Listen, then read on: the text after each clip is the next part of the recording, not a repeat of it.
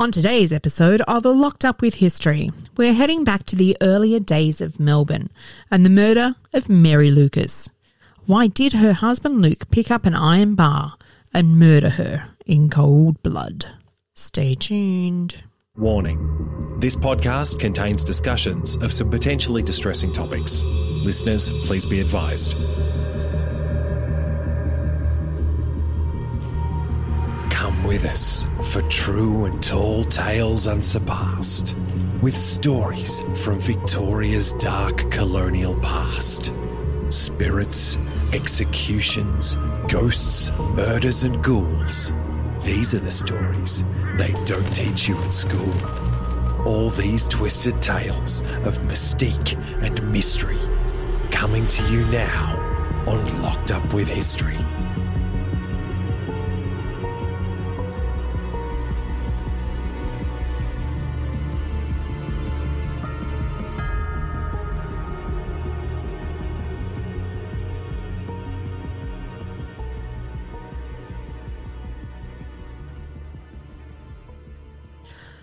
Hello everyone and welcome back to Locked Up with History, episode 11. My name is Deb Robinson and on today's episode we're going to explore the story of Luke and Mary Lucas, whose lives in the Little Bourke Street area both came to a rather abrupt end in November 1854. One with her brains dashed out by her husband on the fireplace and the other at the end of a noose. But first, let's have a look at who Luke and Mary were and how they ended up in the Little Bourke Street area and a part of the red light district of Melbourne. Now, Luke Lucas was the son of Benjamin Lucas and his wife Mary Holmwood in Surrey, born around 1814. He had at least one brother, William, and another sister, Mary, who also both came out to Australia. They lived for a long time in South Street in St Giles and Camberwell, where Benjamin worked as a shoemaker and Luke followed in his father's footsteps. The area they lived was one of the lower class areas, with overcrowded housing and poor conditions and entire families living in one room. Now, we know from the records that Luke lived in the same street, if not the same house as his parents. But unfortunately, shoemaking was not a profitable career, with many shoemakers barely able to make a living. And this might explain some of Luke's choices later in life to earn a better living. Now, Luke met Mary Ann Moore and they had their first child together named Anne, being born on the 20th of September 1842.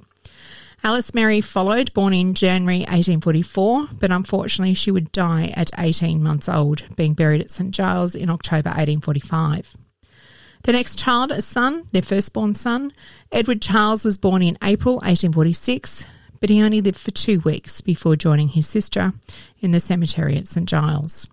It was a very hard existence for the young family. Now, at this stage, nothing is known of Mary's early life, apart from the fact she was born in England around 1817.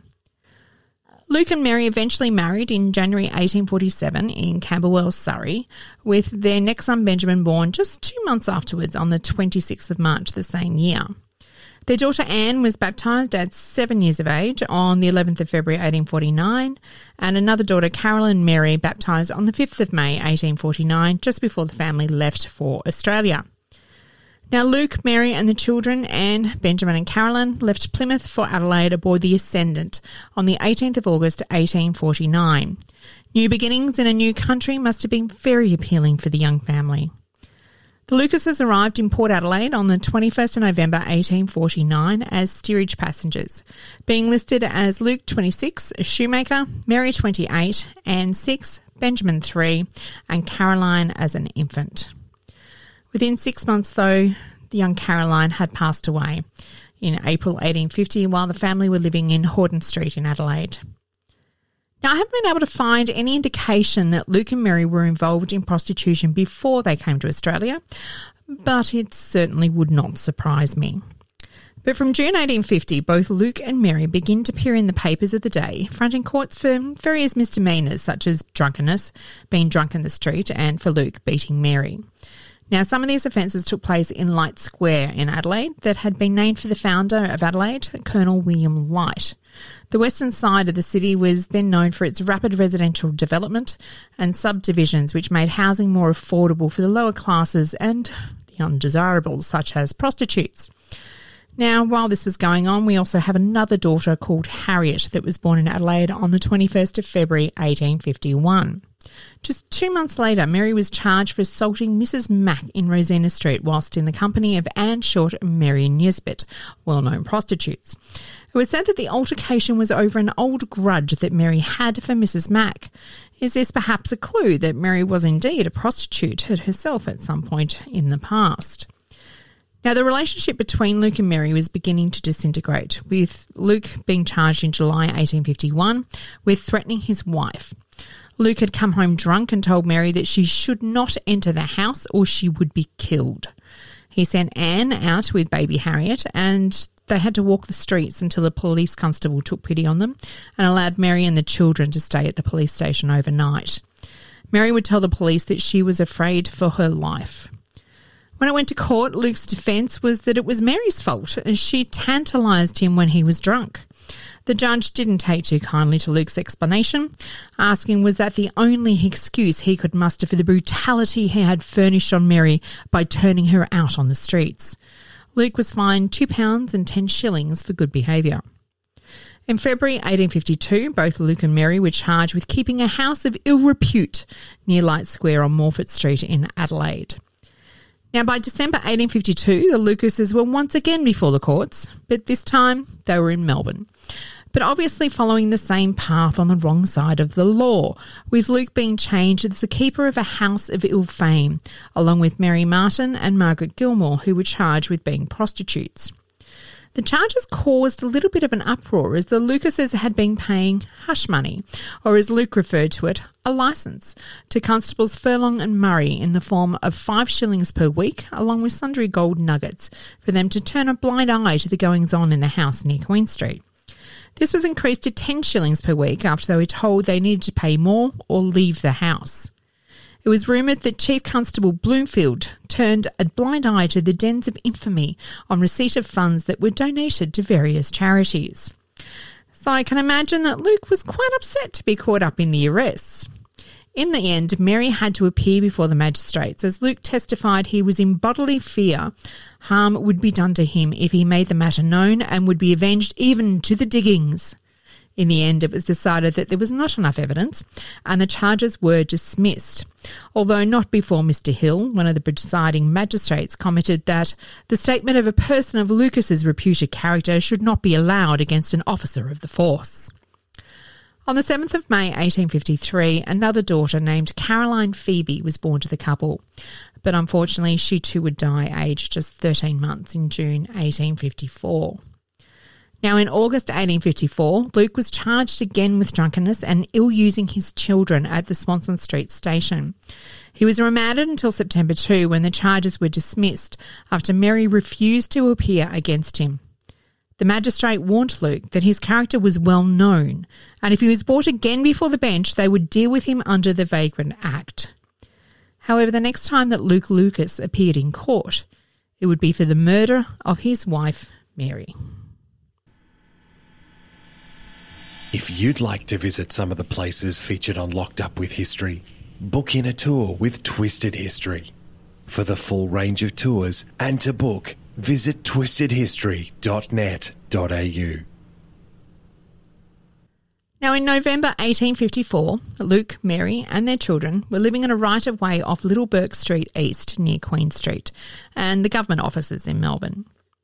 Now, Luke had been before the police court several times by this stage and served more than one term of imprisonment. It was also reported that Mary had a habit of overindulging in alcohol as well.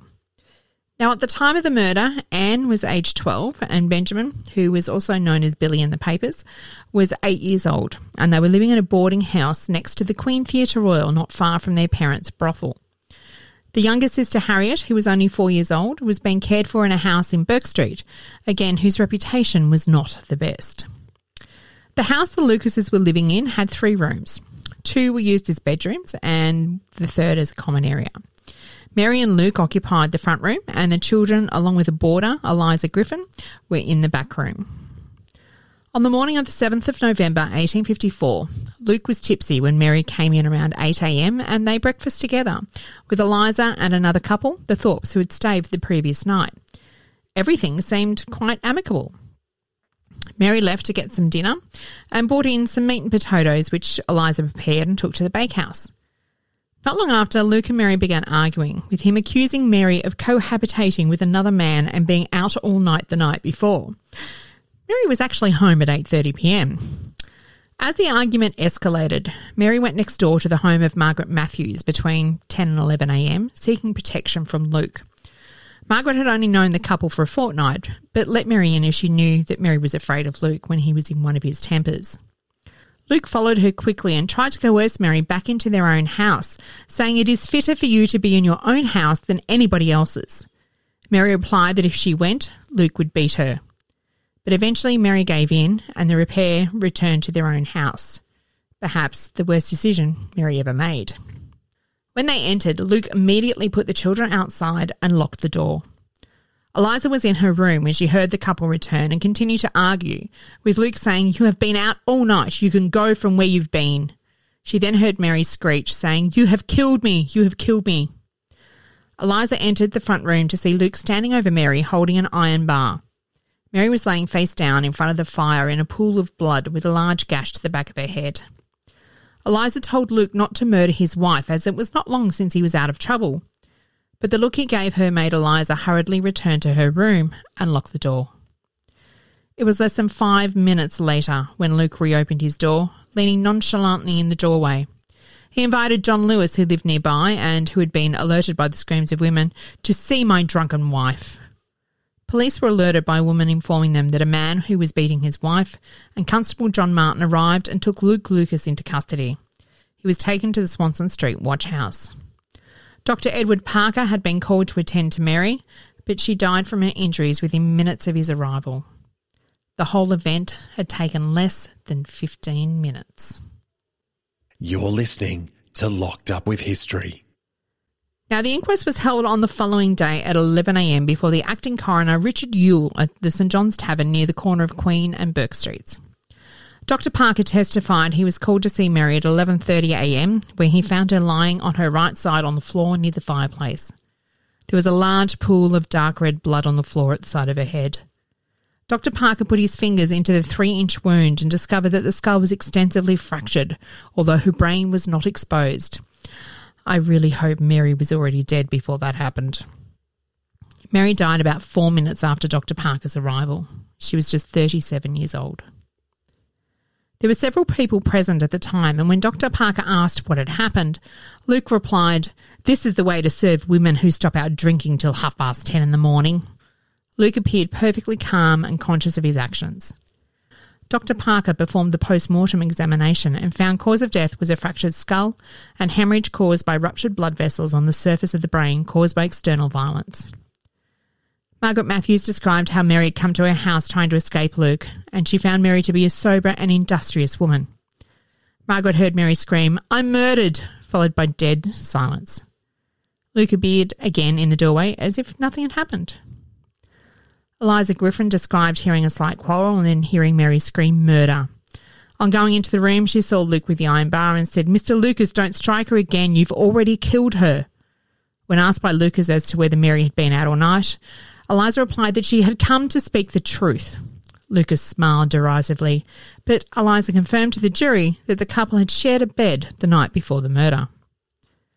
John Lewis testified that hearing the cry of murder, he'd left his house. He saw Luke leaning in the doorway where he invited Lewis in to see Mary bleeding on the floor.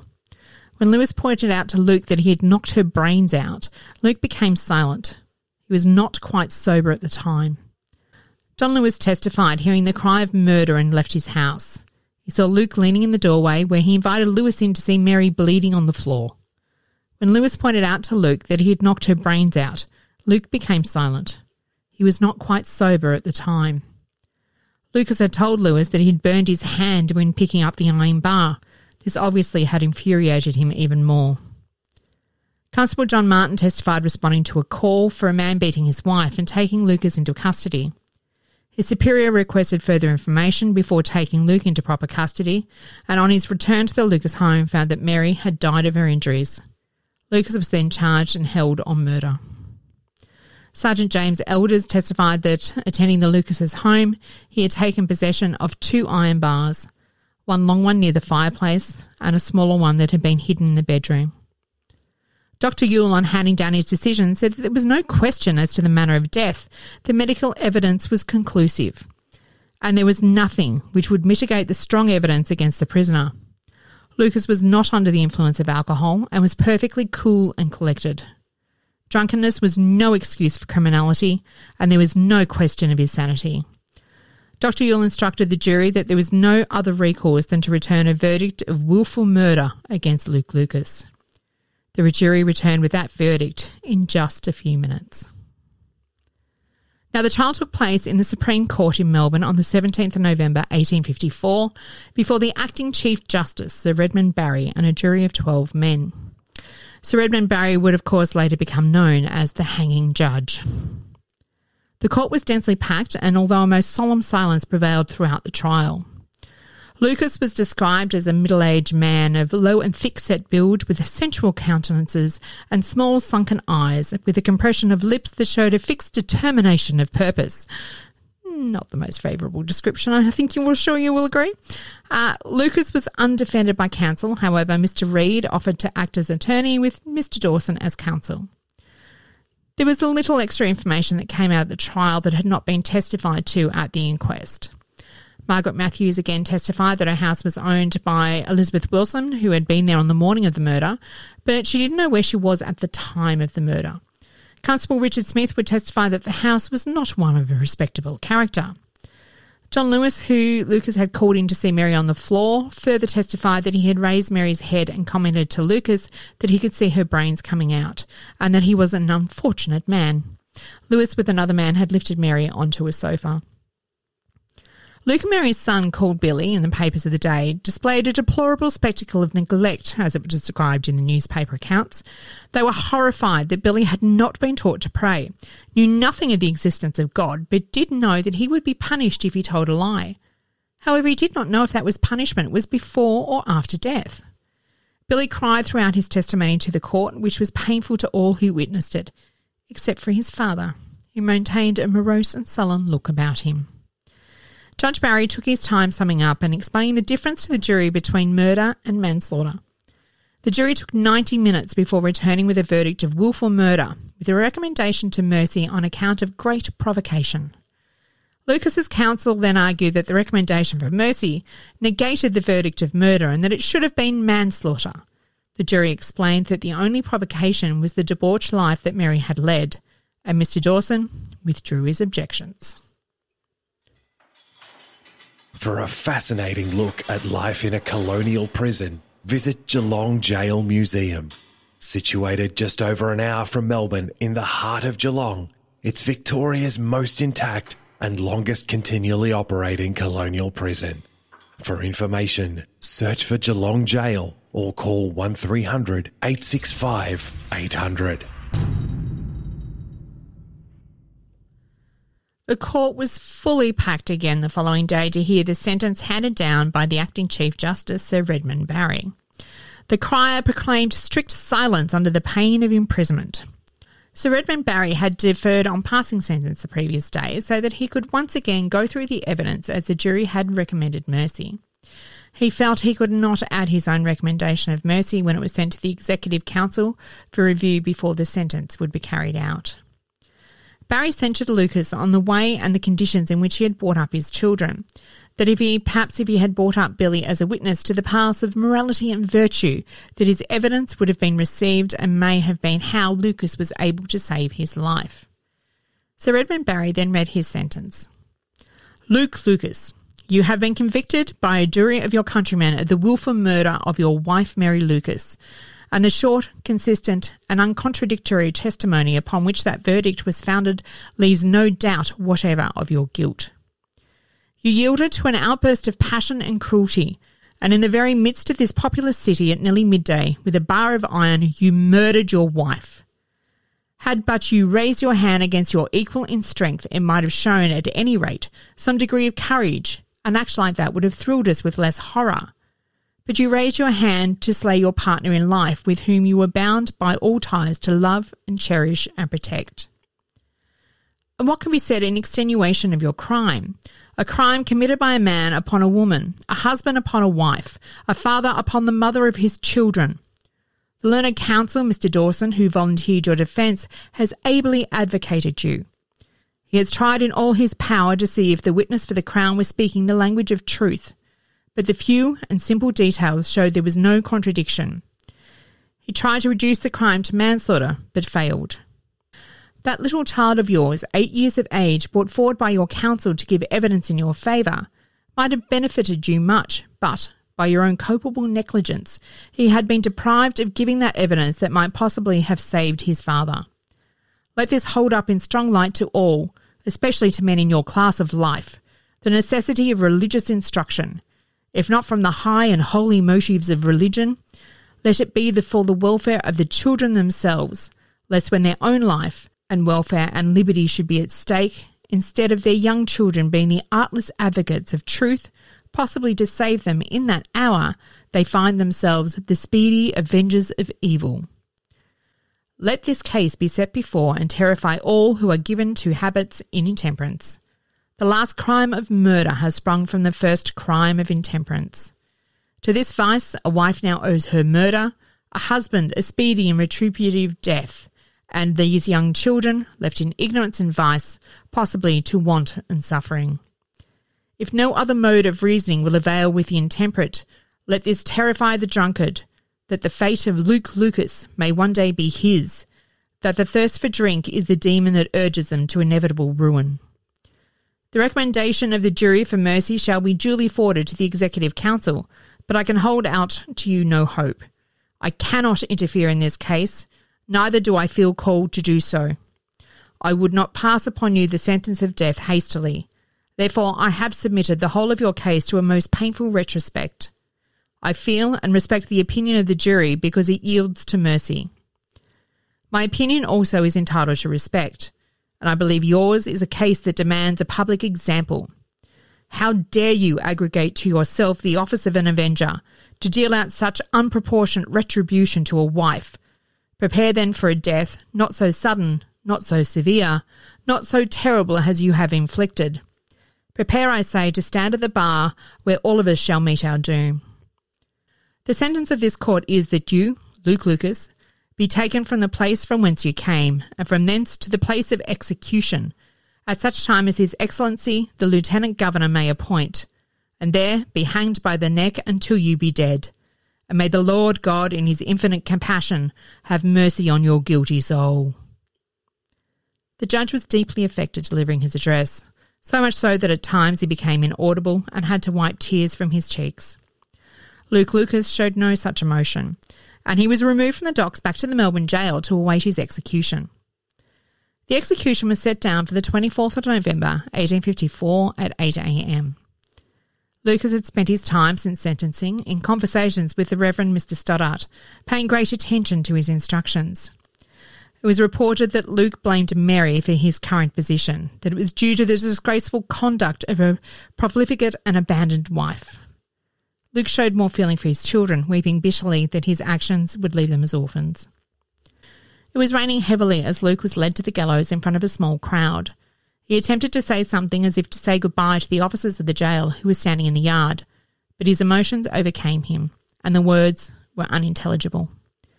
Within a few minutes of his appearance in the yard, Luke Lucas was dead. Both Mary and Luke were buried in the new cemetery in Melbourne, today known as the Melbourne General Cemetery, on the 9th of November and the 24th of November, respectively. The three children, orphaned by the events of November 1854, were unable to be taken care of by their aunt and uncle, who were said to be good, upstanding people, but they just did not have the financial resources to take on three children. Acting Coroner Richard Ewell intervened and found places for the children in the Benevolent Asylum in Victoria Street. While we don't know what happened in the intervening years, we do know that at least two of them, Benjamin, or Billy, and Harriet, grew into adulthood and went on to have their own families. Unfortunately, there is no trace of what happened to Anne Lucas, who was just 12 years old at the time of her mother's murder and her father's execution. Interested in learning more about this episode? Join the Locked Up With History Facebook group for more facts and discussions about the dark colonial past of Victoria and beyond. Now, on our next episode, we'll be returning to the Geelong Jail and one of the most infamous escapes in the jail's history, the escape of Frederick Dross Clark and Christopher Farrell in 1889. Now, these two old men experienced some of the worst locations that men could experience as convicts in Australia, and their stories are as interesting as the escape. But before we go today, as always, don't forget to check out our webpage at lockedupwithhistory.com.au, where all the previous episodes are, along with any of the photos we have for each of the episodes where we have them. All of the episodes are also available to listen on your favourite podcast streaming platform. If you want to ask me any questions or discuss anything about any of the previous episodes or anything else to do with the jail or history really, you can leave a post for us in our Facebook group, Locked Up with History. And if you have a suggestion on a story you might like to hear on a future podcast, please feel free to send us a message either in the group or by one of the emails, and we most certainly will consider it. But until then, see you on the darker side of history.